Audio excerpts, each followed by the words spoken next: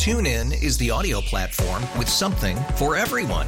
News. In order to secure convictions in a court of law, it is essential that we conclusively. Sports. Shot clock at 4. Doncic. The step back 3. You bet. Music. You set my world on fire. Yes, and even podcasts. Whatever you love, hear it right here on TuneIn. Go to TuneIn.com or download the TuneIn app to start listening. The Crisis Next Door, a weekly report on the biggest conflicts around the world, with host Jason Brooks. Thanks for listening to The Crisis Next Door. I'm Jason Brooks. Tensions have dialed back between India and Pakistan following February's clash, prompted by a terror attack on Indian paramilitaries in Indian-controlled Kashmir, resulting in Indian airstrikes on Pakistani positions and the downing of an Indian fighter jet. The easing of tensions is crucial, given that both countries have nuclear weapons in their arsenals. Joining the Crisis Next Door to talk about the tense relationship is retired Ambassador Husain Haqqani, Hudson Institute Senior Fellow and Director for South and Central Asia. He served as Pakistan's ambassador to the U.S. from 2008 to 2011 and was an advisor to 4 Pakistani Prime Ministers, as well as serving as Pakistan's ambassador to Sri Lanka in 1992 and 93. Ambassador Haqqani, thank you for joining the Crisis Next Door. It's a pleasure being here, Jason. When Pakistan handed the captured Indian F-16 pilot back to Indian authorities, the standoff quickly de-escalated, and the world let loose a collective sigh of relief. After all, not only do the two countries feature two of the biggest militaries in the world, but they each have somewhere north of 100 nuclear-tipped warheads. Ambassador Haqqani, how close do you think India and Pakistan were to their first all-out war in nearly 50 years? I don't think they were particularly close to an all-out war. I think that over the last few years, it's kind of become a ritual between India and Pakistan. Whenever they have a confrontation situation, the Pakistanis in particular, being the relatively weaker side in a conventional context, always raise the specter of nuclear confrontation. It has happened since 1999. This time, what was different was that the United States and other major powers decided not to make a public noise about it, to give the message to the Pakistanis and Indians that you have to solve this yourself. Because the crisis started with a terrorist strike in Jammu and Kashmir, which is a disputed area between Pakistan and India. India wants that matter to be considered as resolved. Pakistan wants to draw international attention to it. So each of the India-Pakistan confrontations of the last 2 decades, since both countries tested their nuclear weapons, has followed a certain pattern. There is a terrorist strike in India. India threatens retaliation. Pakistan says, well, if you retaliate, we will retaliate to your retaliation. And after all of that, there will be nuclear war. And the rest of the world goes into panic mode. This time, the rest of the world said, maybe we are not going into panic mode. We do know that both of you have nuclear weapons, but then both of you should also show the responsibility that comes with the possession of nuclear weapons. Do you think that New Delhi and Islamabad were caught off guard by the world taking that kind of hands-off approach? I think New Delhi had it worked out because they have been working on it for many years. Look, Pakistan and India have a huge power differential. The only area in which they are equal right now is nuclear weapons capability. Other than that, the size of the economy, India is much larger. India's population is 6 times larger than Pakistan. India's international relations are with much larger number of countries around the world. And basically, since the 1990s, the gap has been increasing. So India's tendency has been to try and give the message to the world, we are responsible, we can handle anything in our region. In fact, we are ready for global leadership. We are ready for playing a role in the Indo-Pacific. Pakistan wants to continue to pressure India about Kashmir and says, no, you can't ignore this dispute between us. And therefore, Pakistan has been accused by almost every country in the world of harboring terrorists. And now terrorism and nuclear weapons don't normally go together. The Soviet Union never tried to engage in terrorist attacks in the US, understanding that this kind of sub-conventional activity can lead to conventional confrontation and then to escalation to a nuclear stage. Pakistan's strategy has been different. Pakistan says having a sub-conventional capability basically means we can do pinpricks with India, but India cannot retaliate because it will have to fear nuclear war.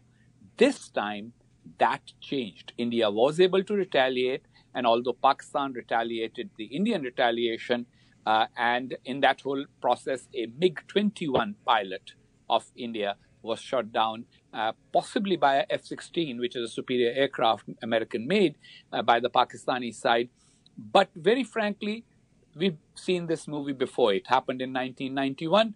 Only difference at that time, the American president was on the phone with the Indians and the Pakistanis almost every day. The Pakistani Prime Minister was invited to Washington, D.C. on July 4th, even though it was Independence Day holiday, to be able to give him a face saver. Everybody's got tired of that now. And so Pakistan is the one that was caught by surprise because their playbook just didn't play out this time. I want to get to the terrorist component, but you did mention the USSR. And of course, the U.S. and USSR avoided global annihilation through the theory of MAD, mutually assured destruction. Do Delhi and Islamabad believe in that concept? I think theoretically, yes. But I think that the whole concept of MAD was based on the premise that there would be all countries would maintain the status quo. So, for example, the United States never tried to go and say, you know what, we are going to attack Poland or Hungary or somewhere like that, even though they fall within the Soviet orbit, and change the status quo. Whatever was the status quo in 1945 at the end of the Second World War, both superpowers agreed to preserve it. There's a huge problem in the subcontinent. India is a status quo power. It wants everything to remain as it is. Pakistan can control the part of Kashmir it has. India can control the part of Kashmir it has. Pakistan's worldview is different. Pakistan says that Kashmir is very important to us. There are human rights violations taking place there. It has a predominantly Muslim majority. It should be given a chance to come and join Pakistan. The entire nuclear deterrence theory that we are familiar with, going back to the Soviet Union and the United States, the whole notion of mutually assured destruction also presupposes that to avoid mutual assured destruction, let us maintain what is. Keep the status quo. The fact that one of the two parties in the subcontinent does not want the status quo to be preserved makes mutually assured destruction less practically applicable, even though both sides are fully aware. And General Musharraf, who was Pakistan's military ruler until recently, said only last week that neither India nor Pakistan can afford a nuclear exchange because it would be the end of the two countries as we know it. So I think that knowledge is very much there, which is why this time de-escalation took place even without the big pomp and show of international visitors traveling back and forth and presidents calling prime ministers, etc., because both sides do know that when the chips are down, nuclear war is an impossibility and the price that each country will have to pay for it is just too high. The problem is that Pakistan does not use nuclear weapons in the conventional military sense only. It also uses them to gain international attention, a bit like North Korea does. I mean, North Korea every now and then sends about a missile, not because that missile is going to hit anything, but because that's the way to get attention. And President Trump, whatever our criticisms of him in other ways, is trying a very different approach. Some would argue it's a very risky approach, but that is to say, hey, nobody can bluff us about, since we have nuclear weapons, therefore you have to give attention on our terms. And so that we have to now monitor how that change affects India and Pakistan going forward. The line of control in Jammu and Kashmir has featured cross-border machine gun fire, artillery fire for decades. Do you think that acts as a bit of a steam valve for Pakistan and India in possibly preventing a bigger clash, possibly preventing something as egregious as nuclear confrontation? Well, first of all, I mean, nuclear confrontation is a bridge rather far. Now, we should all be aware of it. We should all be vigilant. But it's not something you should start worrying about on a daily basis. And I think that we've done too much of it over the last 2 decades. As I said, partly because it favored one side in getting attention. But that said, I think all of it is actually part of the same process. One side wants the Kashmir conflict that is more or less frozen. Look, the last time the United Nations approved a resolution on Kashmir about figuring out what to do with it was in 1959. That was a long time ago. The world has changed. The number of countries in the world have changed. Pakistan's ability to leverage itself in getting a vote at the UN has changed. So, very frankly, India and Pakistan need to sit down and accept certain changed realities since 1959. Instead of doing that, Pakistanis are very emotional about Kashmir. I fully sympathize and understand that because I am from Pakistan myself. But if you dissociate yourself from that emotion, then the question arises, okay, here's a dispute. You've had it for 71 years since your country was created. What's the practical way of solving it? And since there is no practical way of solving it except maybe making some adjustments on what already exists on ground and saying, okay, this is how we live with it, being the victim of the situation makes them feel that they get attention. So this line of control, shelling, etc., is not so much just a steam valve of two sides letting loose their anger and passions.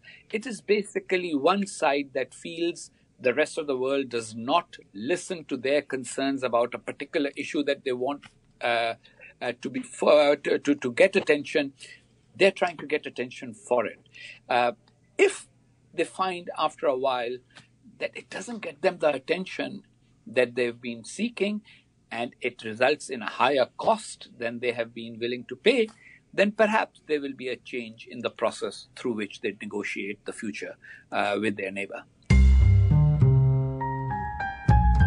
You're listening to The Crisis Next Door. I'm Jason Brooks, and we're talking about rising Indian-Pakistani tensions with retired Ambassador Husain Haqqani, Hudson Institute Senior Fellow and Director for South and Central Asia. He served as Pakistan's ambassador to the U.S. from 2008 to 2011. Let's get to the terrorism equation in this relationship. The initial attack that sparked the brief fight was carried out by Jaish-e-Mohammed, a Pakistan-based insurgent group fighting for Kashmir's independence from India.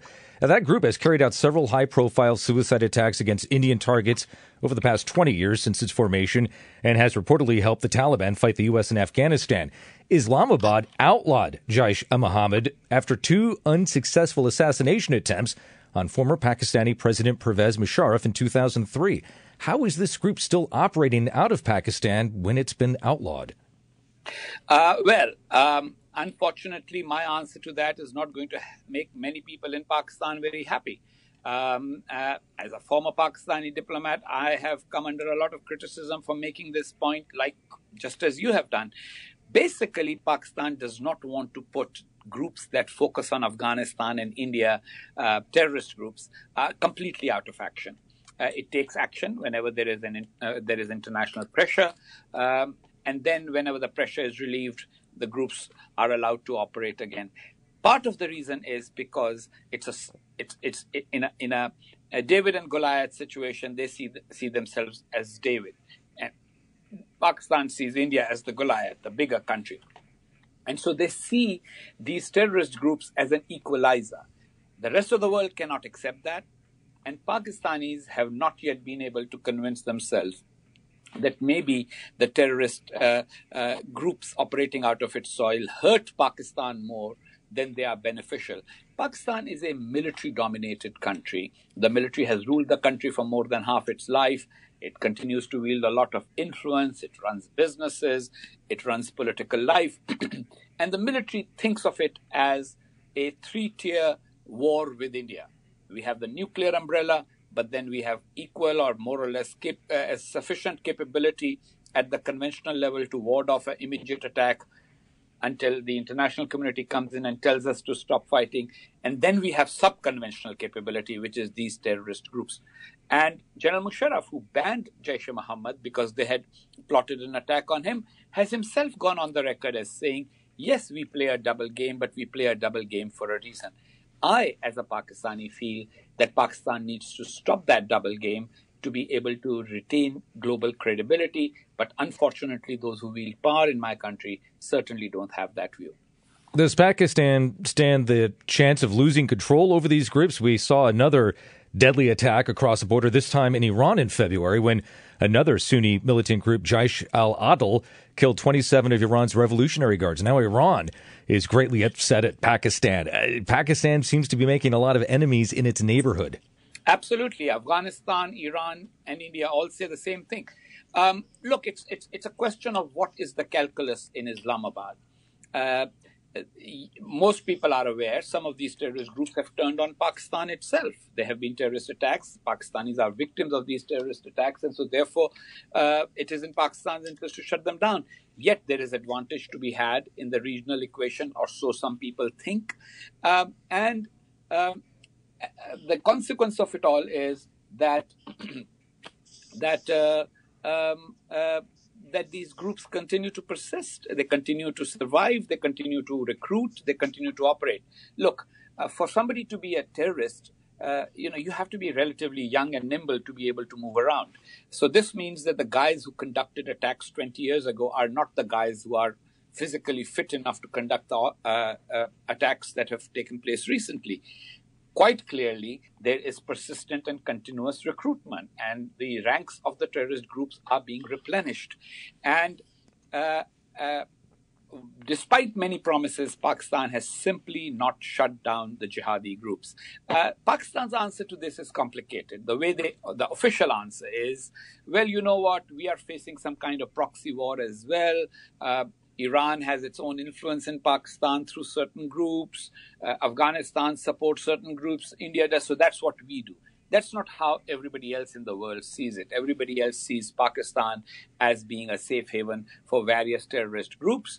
And although Pakistan has been promising to shut them down, it hasn't done it.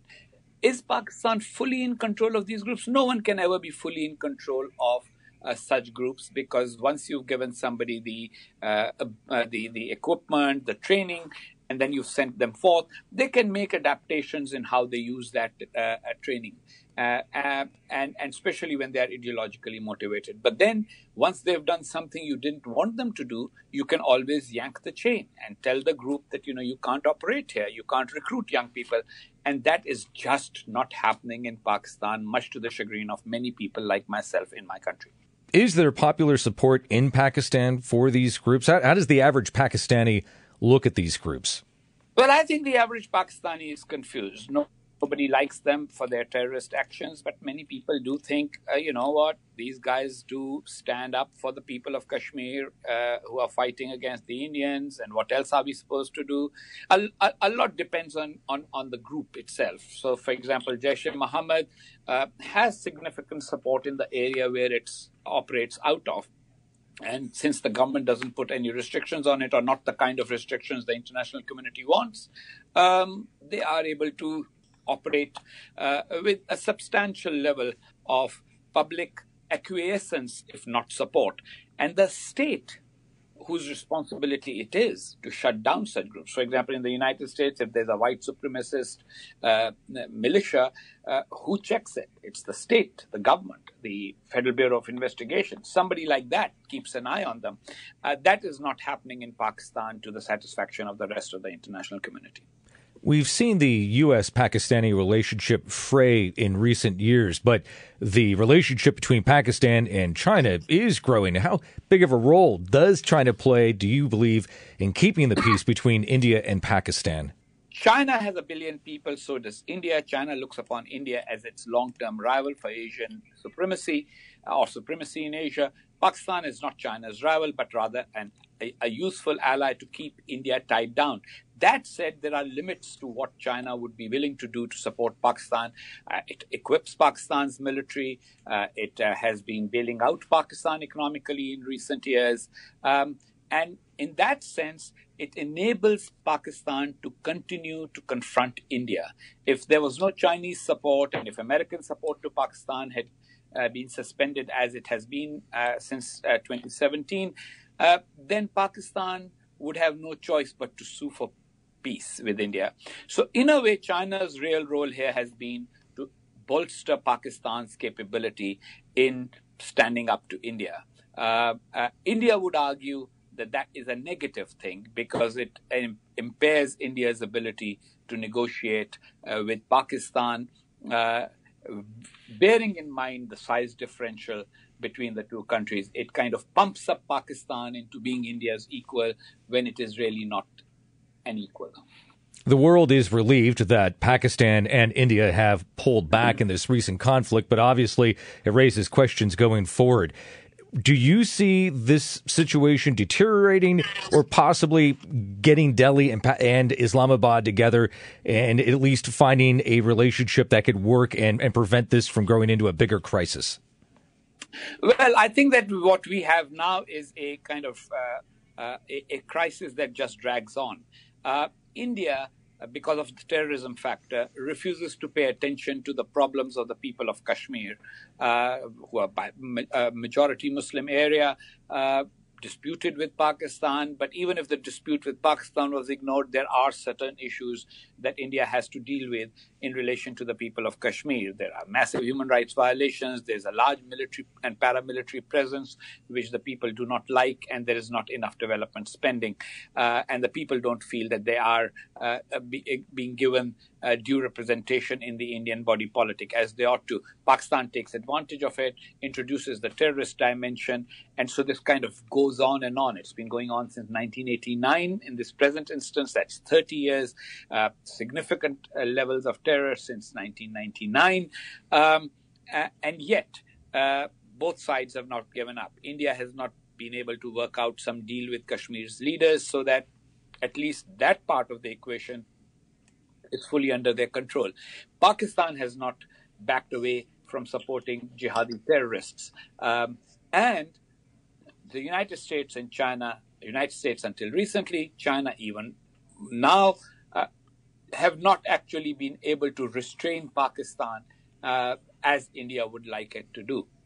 So what we have is the makings of one of those long-drawn conflicts and crises that sort of simmer for a much longer period than we would all like it to simmer.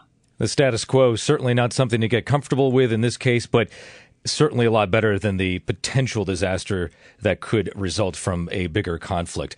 Ambassador Haqqani, thank you very much for joining us here on The Crisis Next Door. Pleasure being here. We've been talking with retired Ambassador Husain Haqqani, Hudson Institute Senior Fellow and Director for South and Central Asia, and Pakistan's Ambassador to the U.S. from 2008 to 2011. Thanks for listening to The Crisis Next Door. I'm Jason Brooks. Till next time. The Crisis Next Door with host Jason Brooks is produced weekly. If you have any thoughts for Jason, email him at tcndpodcast@kcbsradio.com. Again, that's tcndpodcast@kcbsradio.com. TuneIn is the audio platform with something for everyone. News. In order to secure convictions in a court of law, it is essential that we conclusively. Sports. Shot clock at 4. Doncic. The step back 3. You bet. Music. You set my world on fire. Yes, and even podcasts. Whatever you love, hear it right here on TuneIn. Go to TuneIn.com or download the TuneIn app to start listening.